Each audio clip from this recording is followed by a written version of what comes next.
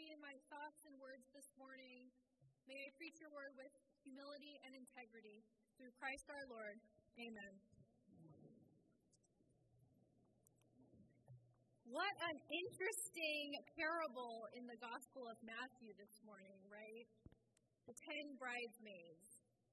Of course, we've all heard the apocalyptic or end times interpretation of this part of Matthew. A word about the end times may have indeed been the original intent of the writer.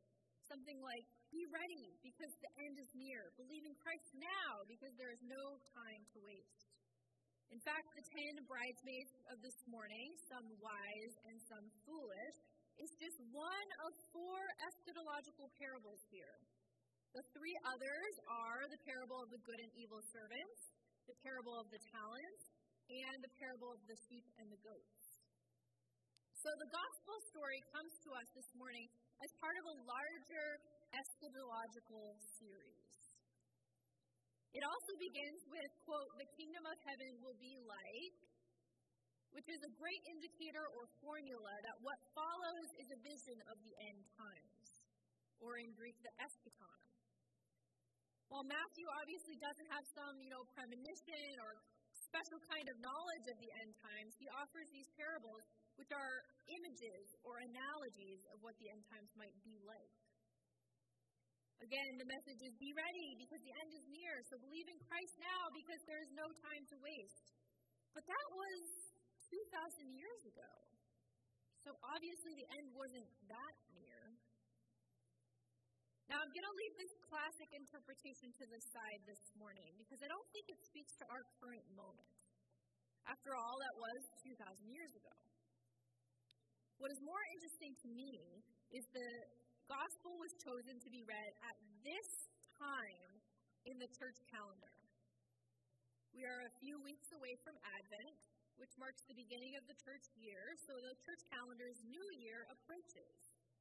In a sense, an end to the year past and a new beginning are before us. Furthermore, Advent is a season of preparation.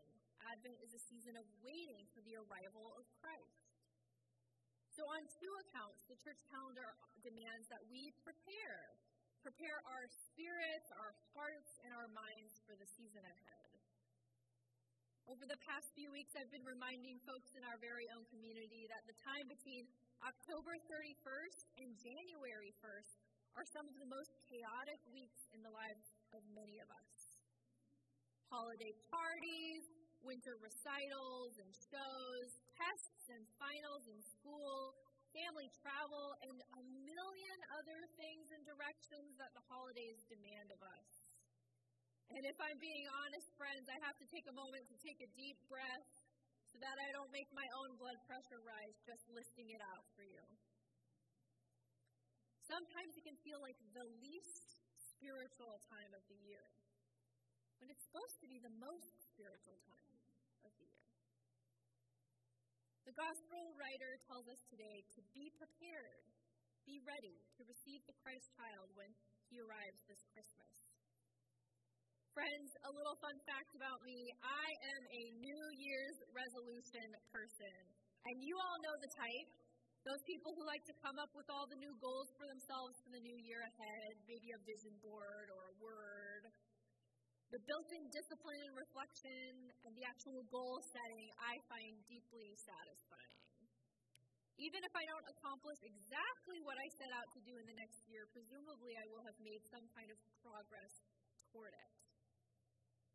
Now, I know that not everyone here is a New Year's resolution type of person, but I hope that you will hear me out nonetheless. Perhaps, friends, this could be a time of year when the new year of the church calendar is close upon us. Perhaps now is the time that you might consider a spiritual resolution that you want to make for the year ahead. Maybe it's a theme or a word that God seems to be impressing upon you. Maybe there's some kind of synchronicity in your life that is speaking to you at this time. I encourage you to pay attention to that and maybe sit with it for a moment before dismissing it. I thought I would offer you some ideas for spiritual resolutions that I came up with in my thinking this week. These are ideas that I hope you can run with and really make your own. Maybe make time to journal or self-reflect one morning every week. Maybe invest in a new friendship with someone who has a different demographic or identity than your own. Maybe pray more often in community with others. One way would be attending our noonday prayer once a month. It's only 10 minutes. Ask a spiritual question to your kids once every week, and I think this can work for any age offspring. You might commit to listening deeply and trying to learn something from their perspective. I love that the Christian New Year happens at the beginning of Advent. I like being able to enter into the season of preparation with a new mindset and new ideas about how I want to grow spiritually. If you are a parent of young children nowadays, you have undoubtedly heard the concept of growth mindset. It's the idea that you can instill in your kids a positive and always improving outlook on things that come their way. So that the goal isn't perfection, but progress. A growth mindset can build resilience and a general sense of accomplishment and pride, as kids are often always growing and learning something new.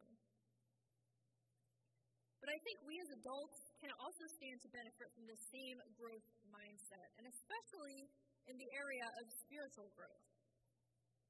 It's important for our faith to have seasons of renewal and refreshment and change. And while we can't and shouldn't be constantly changing for the sake of change, I do think we can always be growing in our perspectives on the long-held traditions of the church. We need to find ways to adjust our approach, to learn new things, and to discover something novel. If you find yourself sitting here this morning thinking, I am not a New Year's resolution person, perhaps you can expand your mind with me this morning to find something meaningful in being a growth mindset person. Because there is wisdom in that. Now, some of you may know that my origins as a minister began within a Wesleyan tradition. I've read many, many books on the story of John Wesley and many, many sermons over the course of 12 years of my professional ministry. One of the things that is most interesting about his massive body of work is that his perspective changes over time. For instance, his view on salvation is different in his earliest sermons compared with his later sermons. The premier scholar on Wesleyan theology, Dr. Randy Maddox, uses the term the young Wesley to talk about Wesley from 1733 to 38, then, quote, the middle Wesley for Wesley's writings from 1738 to 65, and then the mature Wesley for those writings, 1765 to 91.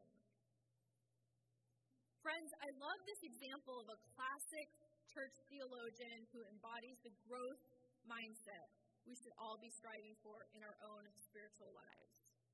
And it doesn't have to be around a major theological topic such as salvation, like it was for John Wesley. A growth mindset can be attributed to even the small spiritual resolutions that I suggested earlier toward the beginning of this sermon. Perhaps over the coming weeks, as we approach the end of the church calendar, you will find a quiet moment to reflect on a spiritual resolution of your own. Friends, I think part of being human is that we are constantly growing. You are not finished yet. Part of being human is we will never be finished growing. While at Duke Divinity School, I took a course with Dr. Kate Bowler, and she had a very informative influence on my life as a teacher. And I still get a lot from her ongoing publications and work. And one of her blessings is worth sharing with you this morning. It's a blessing written for when you need a second to think it over. And it goes like this. Blessed are you who don't have all the right answers. You who realize I don't know is the best response and posture for now. You who lean in, unafraid to learn and change and be wrong along the way. Blessed are you, stretched and pressed and pulled by the uncertainty, deciding to not stay the same, because you are not who you were. We have been pulled into the unknown without our permission, but the challenge is the same. Reveal truth in love in the midst of seeming chaos. Blessed are you who realize that community can help see truth more fully, even if your sin has to be turned gently toward it. Being fragile amid a world of hammers takes courage. To be wrong, to learn something new, to choose humility and kindness over being right. May we be a people who don't have it all together, who are done posturing, curious, hopeful, and courageous.